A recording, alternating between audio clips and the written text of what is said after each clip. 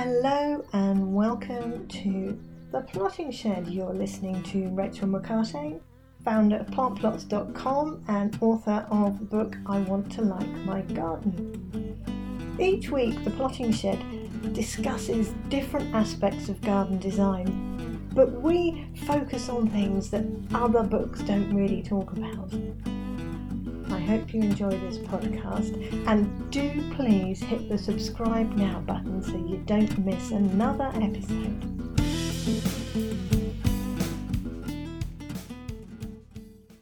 Well, hello and welcome back to The Plotting Shed. I hope you've all had a really lovely, enjoyable week.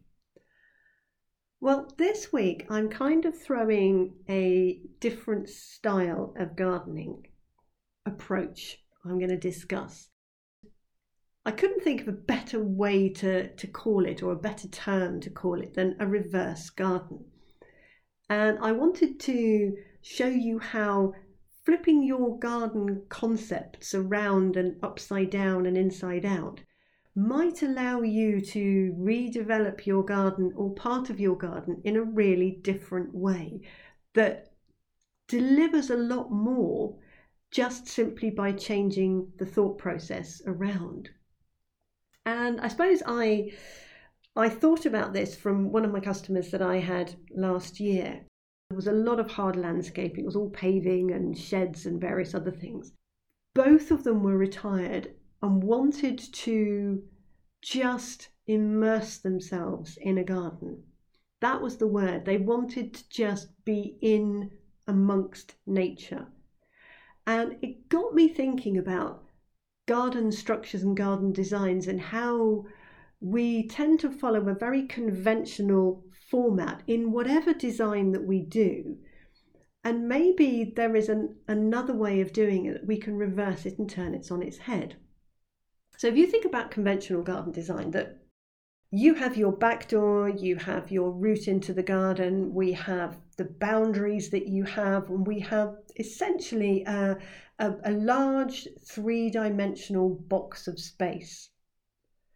Most gardens that aren't designed will be what I class as a centrifuge garden. So you'll put a larger lawn space in the middle because you feel that it'll give you more space and visual space in the garden. And then we use plants and trees and shrubs and trellis and climbers and things like that to hide the edges. But what does that in reality create? And if you think about it, it's a bit of a goldfish bowl. We've got stuff on the edges, all around the edges. We've got stuff on the floor because it'll be a patio or a path or a route through, or the lawn. And then we've got this huge space in the middle. Do you actually go into the centre of your garden in this empty space that we gave ourselves to give ourselves a sense of expansiveness maybe? But do you use it, or is it just an empty space? Now, this approach won't necessarily work if you have small children or children you want to give them run-around space for playing games like football, for example. But it will work if you want to create an interesting garden that your children will run around in order that they can discover and do and play. This, as I said, I could only think of it being the reverse garden, and it was the opposite approach of this goldfish bowl. So in this goldfish bowl, we have nothing in the middle and everything to the edges. And I thought, why do we have to do that way? Why is it I don't walk round the edges and have everything in the middle? Because then I will go and sit in the middle of the garden and be surrounded by nature, and I will have to access it from various places around and the outside. So it's a bit hard to visualize, but imagine this, that if you are somebody who wants to create a garden space where you can hide from the outside world, you would go into a bubble, and this bubble is your natural world that we've created in the centre of your garden, that you can't be seen in from outside. And imagine this, so from your window, from inside the house, you look through the kitchen window, and instead of seeing an expanse of lawn or space until you see where the boundaries of your garden are, instead you see a large planted area that you can't see through to the far end. There's a route round one side or a route round the other side that you can walk along, but your attention is drawn very much to the centre of the garden. This can have the taller trees, it can have bigger shrubs, it can have attractive flowering plants around the edge, but there's a route into that space that you can't maybe see directly from the house. You've got to go into the garden and find that path in. Now, that doesn't mean you can't have seating areas near the house or further down the garden by the edge, but what we're doing in a small space is this. We're flipping the interest from the edge to the centre. One of the issues with conventional planting schemes or conventional design plans and putting things around the edges are the boundaries themselves. Fences, walls, other hedges reduce light levels from one side.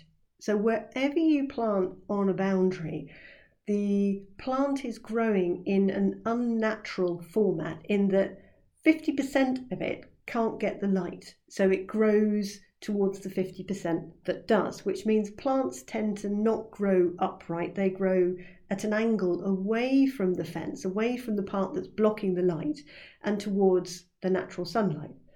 By reversing and flipping this round, we give plants the ability to have light coming at them from all angles. So they will grow in a more natural shape, in a more natural way, and they will have space to expand and grow upright and fill that three-dimensional goldfish bowl hole that's at the centre of your garden. So you bring the garden to where you're sitting much more than if you had this normal patio path seating areas as we've described in the past.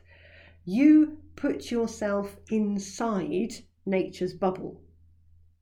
Once you're inside that space, you might be going, yeah, but it could be shaded and I've got plants growing all around me. Well, you might have shade from some area, but what we're trying to do is develop a sense of immersion. So if in that space you can't see any of the neighbours' windows looking at you, and all you can feel and see and hear and smell is the natural world around you, that will create the sense of privacy or immersion that you want to achieve. And if you remember from a few podcasts ago, I said that designing a garden is about solving problems and delivering the desires. This is just a different way of delivering the desire. Now, if you have a very small garden, it may be that you decide that you're going to do this and have no lawn. You could have a lawn path around the outside even if you wanted to. You could have a hard landscaping path. But it's just moving everything into a place where you can enjoy it more closely and bringing it to where you are going to be using the garden, which was this idea of reversing everything round. I'd really love to know what you think, but have a think about it. Have a think how in your garden or in part of your garden you could do just that.